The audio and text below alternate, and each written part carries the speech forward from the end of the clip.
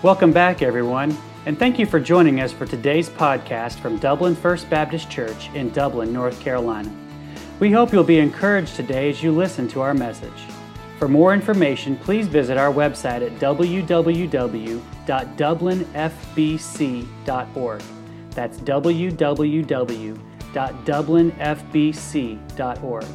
Now let's join the congregation of Dublin First Baptist as we listen to the preaching of God's Word.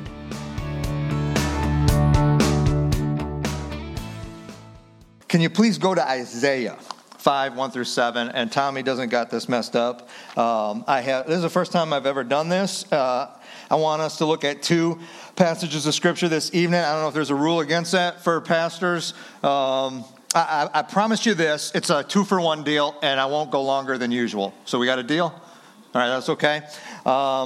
Let's turn to Isaiah 5. We're going to read verses 1 through 7. I came across these verses a couple months back in my daily time in God's Word, and I was just like, wow. I noticed some unusual things here. First of all, it's a parable, and that's unusual because Isaiah is an Old Testament book of the Bible, and typically when we think of parables, we normally would think of the teachings of Jesus in the Gospels in the New Testament. Who knows what a parable is? It's an earthly story with a heavenly meaning, right? So God wants to communicate some spiritual, eternal truth to us. And in parables, he does it in a way that we can understand by using things from our day-to-day lives as an object lesson. And the other unusual thing is that later on we'll be in John 15. In the book of John, Jesus really echoes this very same parable here in Isaiah chapter 5 with one of his own. So God tells us the same thing 2 different times. And I think when that happens, we'd be wise to pay attention to what God is saying. All right, so if you're there, Isaiah 5, we're going to read verses 1 through 7. It says, "Now will I sing to my well-beloved, a song of my beloved, touching his vineyard. My well-beloved hath a vineyard in a very fruitful hill, and he fenced it, and he gathered out the stones thereof, and he planted it with the choicest vine, and he built a tower in the midst of it. He also made a winepress therein, and he looked that it should bring forth grapes, and it brought forth wild grapes. And now, O inhabitants of Jerusalem, men of Judah, judge, I pray you, betwixt me and my vineyard. What could have been done more to my vineyard that I have not done to it? Wherefore, when I looked that it should bring forth grapes, brought it forth wild grapes. And now, go to, I will tell you what I will do with my vineyard. I will take away the hedge thereof, it shall be eaten up, and break down the wall thereof, shall be trodden down, and I'll lay it waste. It shall not be pruned, nor digged, but there shall come up briars and thorns. I will also command the clouds that they rain no rain upon it. For the vineyard of the Lord of hosts is the house of Israel, and the men of Judah his pleasant plant. And he looked for judgment, but behold oppression. For righteousness, but behold a cry." Let's pray. God, as we come to this section of Scripture, and the one we'll go to in just a little bit, these 2 teachings, 2 parables you've given us, one in the Old Testament, one in the New. We're reminded here of all your goodness to us, all of your grace, what you've done in order to save us, redeem us, to connect us to Jesus Christ, to provide for us to remain connected by abiding in Jesus Christ, the true vine. And God, we're also reminded that sometimes, just like your Old Testament people, Israel, even with everything you've done for us, we don't bring forth the fruit that you desire. And so I pray through your word tonight that we be convicted of that, we would confess it, Lord, that we would commit to making use of all these means of grace you give us in order to connect ourselves to Christ and then remain connected to him so that we might bear fruit for your glory. We ask in Jesus' name, amen. So in verse 1 here, there's well-beloved and beloved. It's mentioned a couple of times. That's a reference to God. Isaiah says, let me sing a song about God, my beloved, my well-beloved. And we're told there that God has a vineyard. And twice, actually. Now remember, this is a parable. So God's using the concept of a vineyard, a big, beautiful grape farm.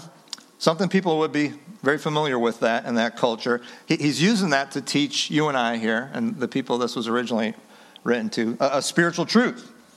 And we find out that here, God is the owner of the vineyard. Not just the owner, the parable tells us he's the farmer. of the vineyard too. And I think we've addressed this before. There's a fancy French word for it. It's a vigneron. That's what it means to be a grape farmer. But who's the vineyard? We got to jump down to verse 7 to find that out, to the end of the parable, to the end of this earthly story with a heavenly meaning. What does it say there? The vineyard of the Lord of hosts is what? It's a house of Israel. So the vineyard is God's people.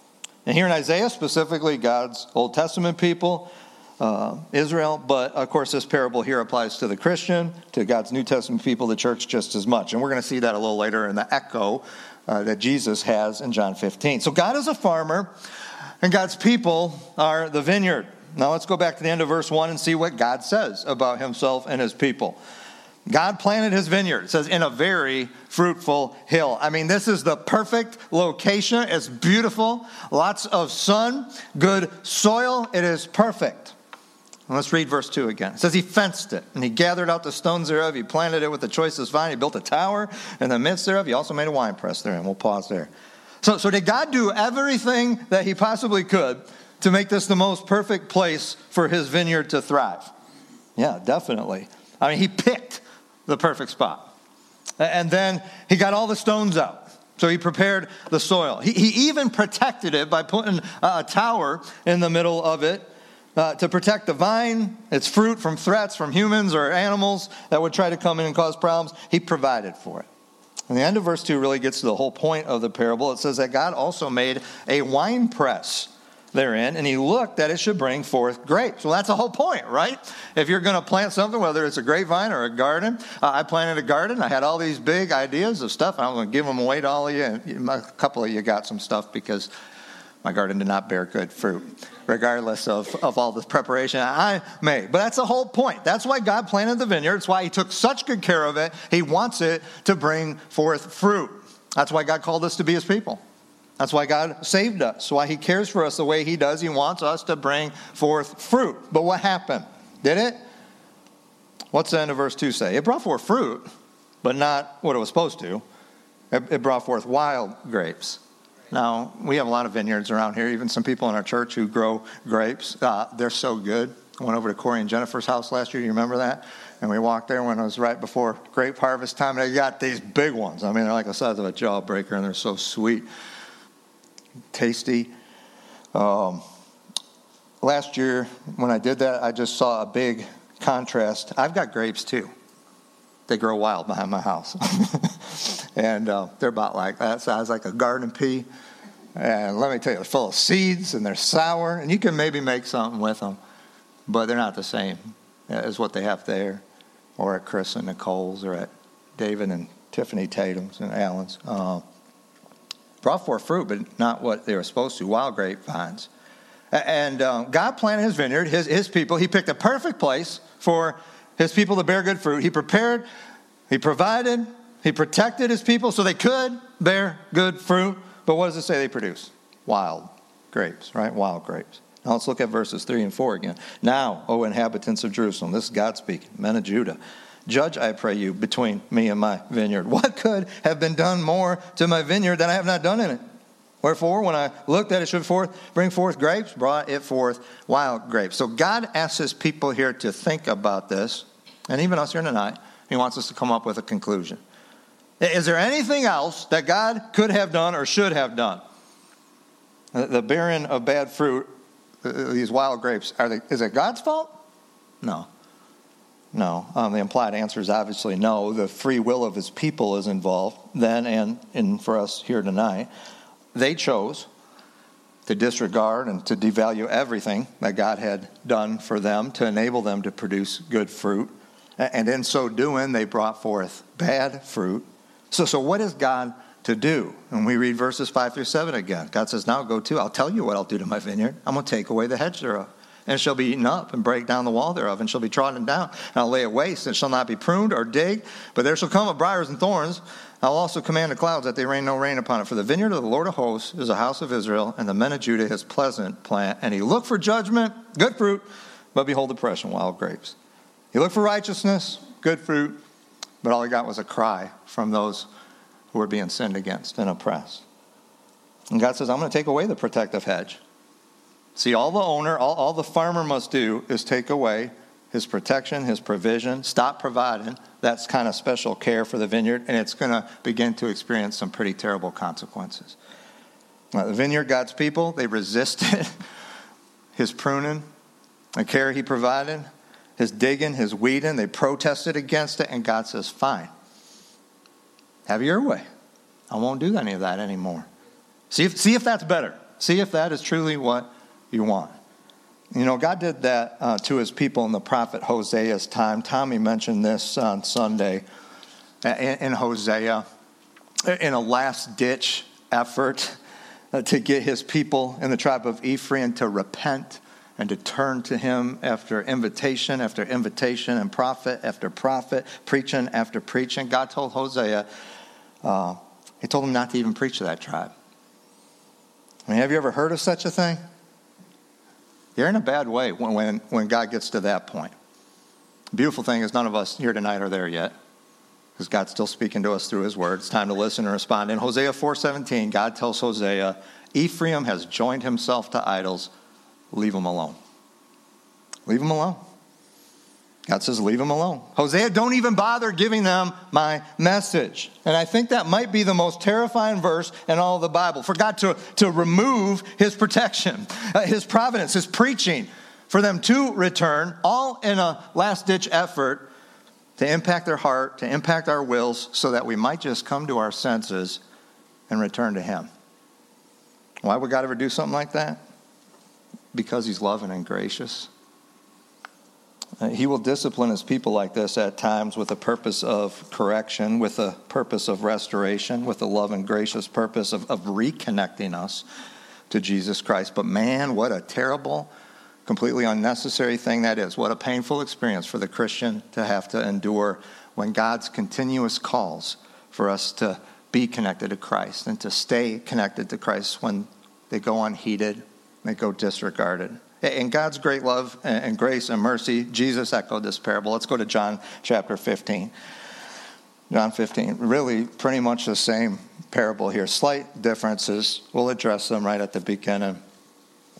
John 15, 1 through 12. And here, Jesus invites us to live connected to him so that this is never our experience. Let's read it. 15, 1 through 12. Jesus said, I am the true vine, and my Father is the husbandman. Every branch in me that beareth not fruit, he takes away. Every branch that beareth fruit, he purges it, that it might bring forth more fruit. Now you are clean through the word which I have spoken to you. Abide in me, and I in you. As a branch cannot bear fruit of itself, except it abide in the vine, no more can ye, except ye abide in me. I am the vine, you are the branches.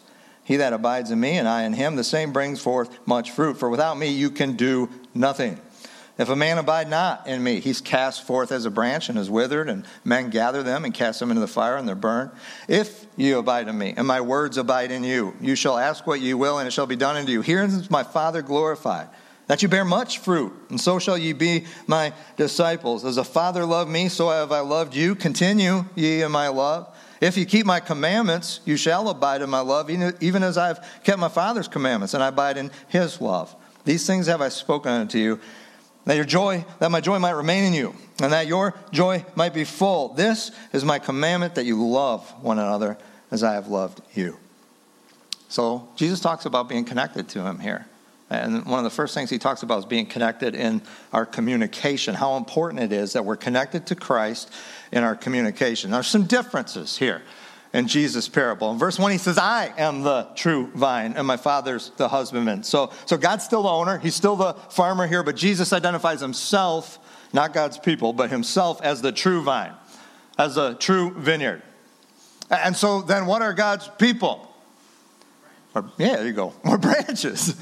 We're branches off the true vine, Jesus Christ. That's what it says at the beginning of verse 5, right? And the point in Isaiah 5, and the point here in this parable that Jesus gives his disciples, it's the same thing. We must become connected to Christ, and we need to remain connected to Jesus Christ. And he teaches us here that we cannot become and remain connected to Christ without communicating with him. It's impossible. Impossible. Any other attempt is only going to result in bad fruit. It's only going to result in wild grapes. Without a consistent communication between Jesus and us, between the Lord and us, without a deep desire for that on our part, we're going to quickly become overgrown, a feral vineyard will bear wild grapes, will become withered branches, it talks about here. Jesus says in verse 2 that if a branch doesn't bear fruit, he takes it away. And for those branches that do bear fruit, what does God do? God the farmer, it says he purges, he prunes them so that they'll bear more fruit. They're doing good. Let's get more fruit. Verse 3 tells us how God does that.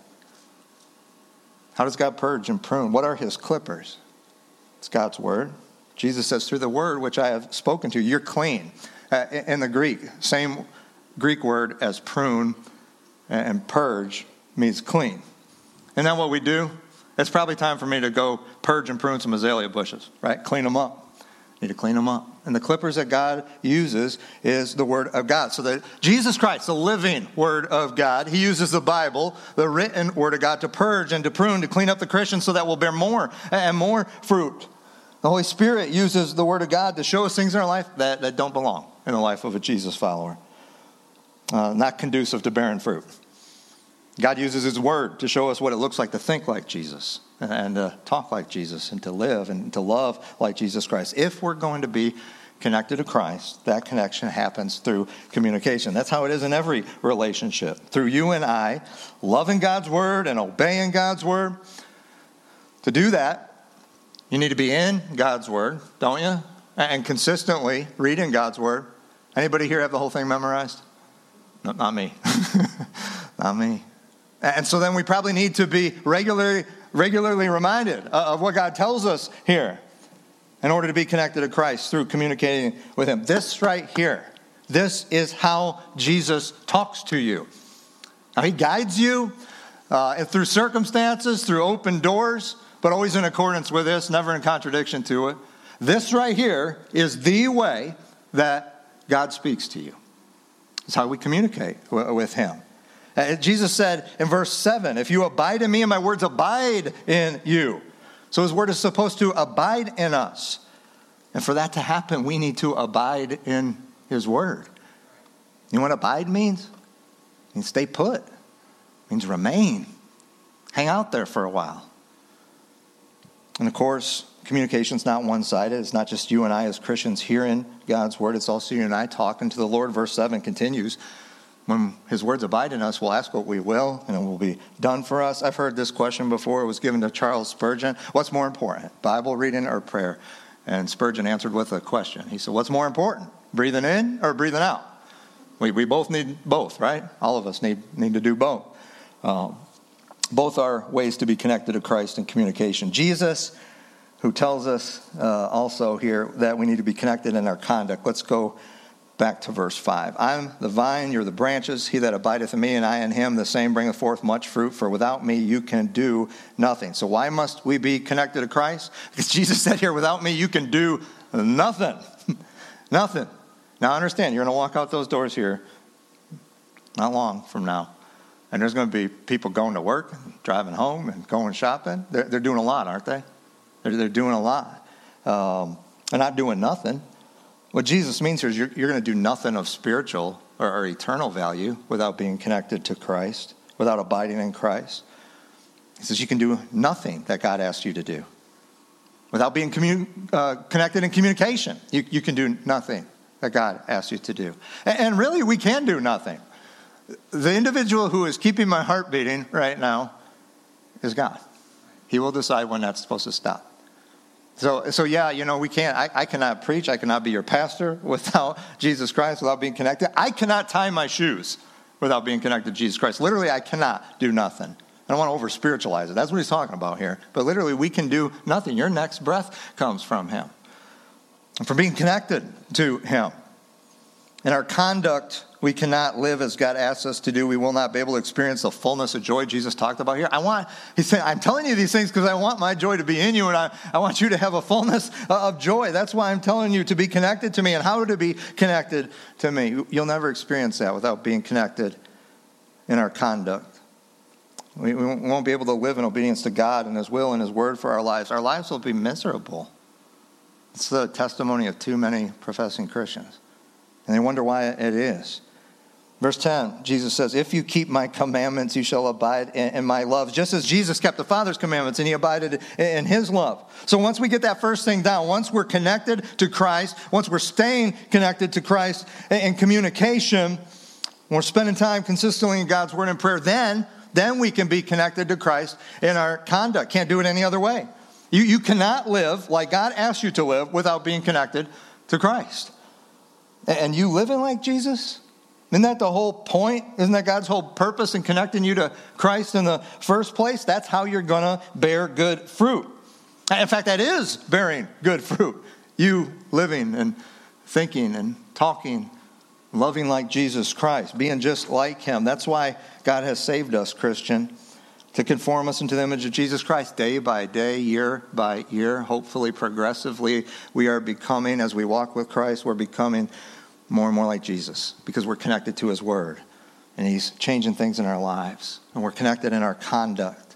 The Holy Spirit's using God's word to transform our conduct, just as Romans 12, 1 and 2 says, what we think, how we think, what we say, and what we do. That's what it means to be a Christian. You know, if you say, well, I'm a Christian, do you know what that word means? Little Christ.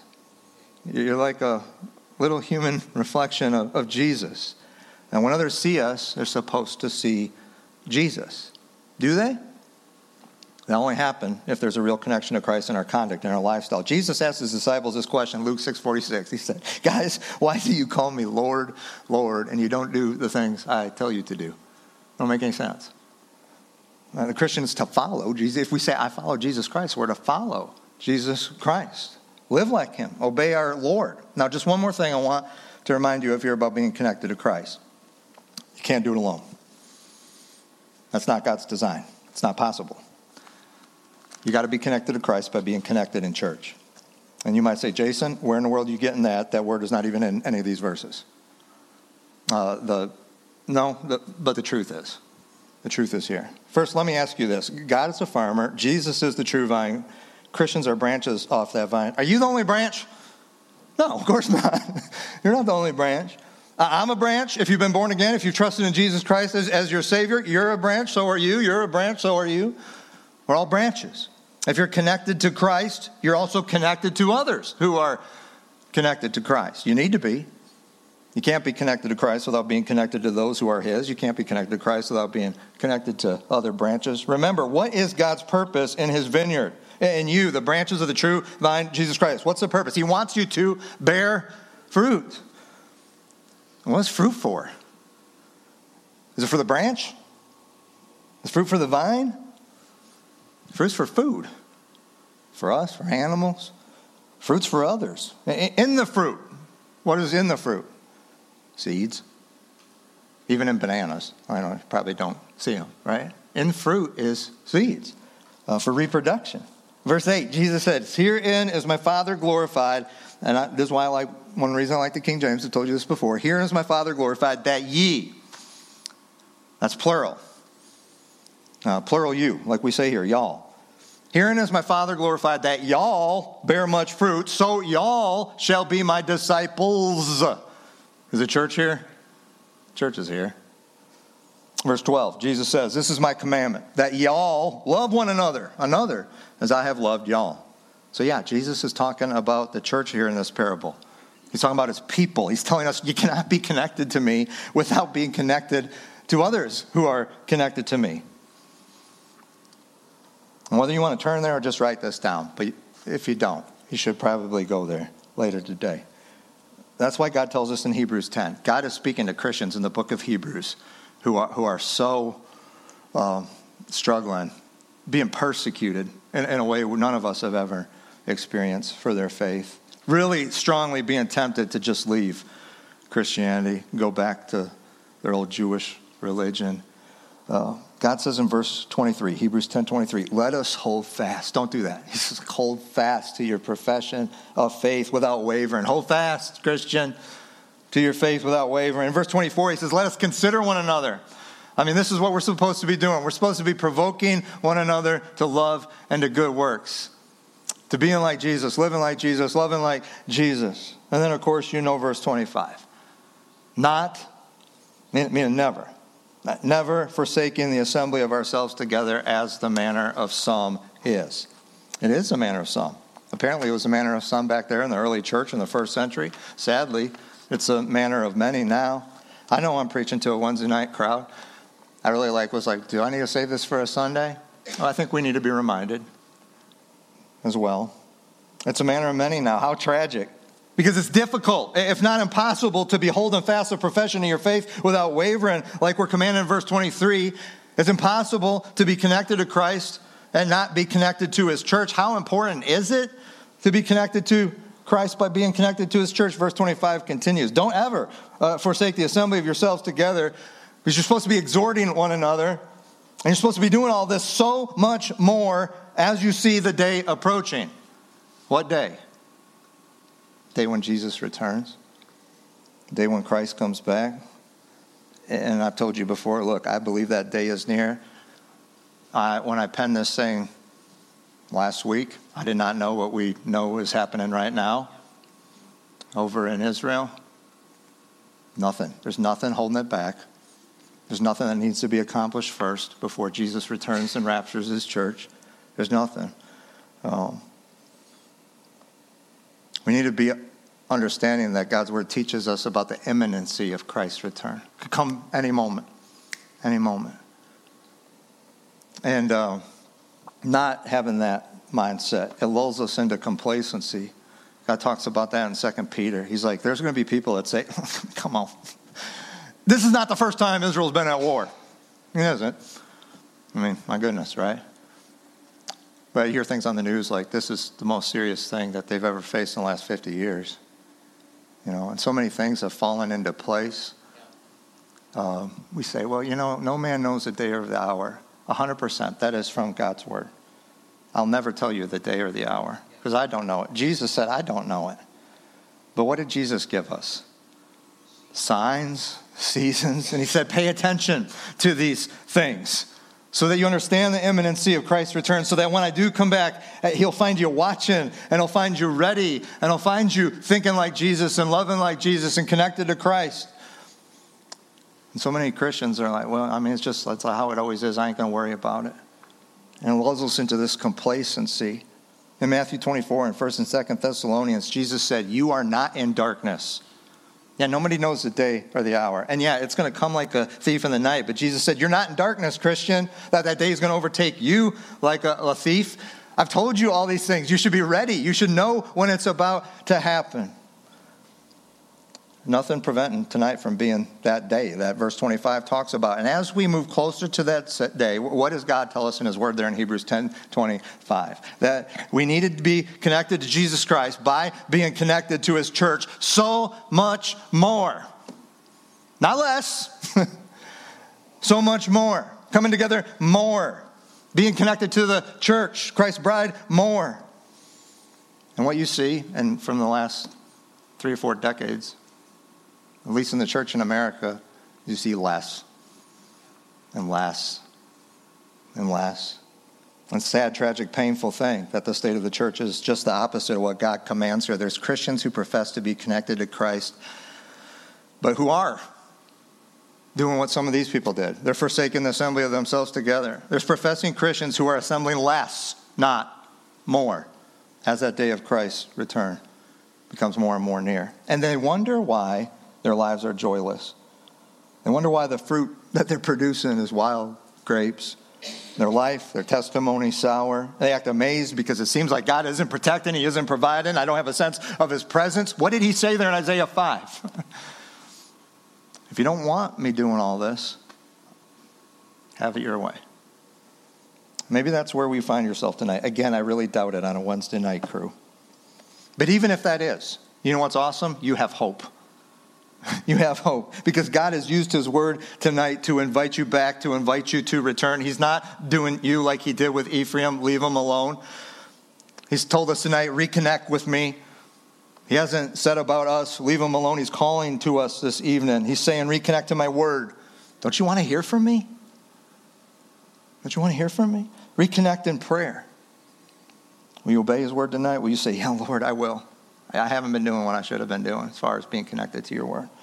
So that I can be connected to Christ in my conduct, so that I actually live like a Christian, so that question never comes up, oh, you're a Christian? I want to think like Jesus. I want to talk like Jesus. I want to live and love like Jesus Christ. When people see me, I don't even want them to see me. I want them to see Jesus. You tell the Lord that tonight. Maybe God's spoken to you about being connected to his church. It is a wonderful gift of God's grace to the Christian. This is where the vineyard, this is where the branches grow. This is where they become more like Christ. This is definitely where fruit is planted and taken care of, and where fruit happens. It's supposed to happen outside of here too. In this family where we serve each other, where we love each other. The world has nothing like this. It's nothing like this. Will you tell God tonight, I'm going to reconnect with you by reconnecting with this gift you've given me. Tommy, praise team, will you come up and lead us in a time to respond to God's word, to worship the Lord as we sing together?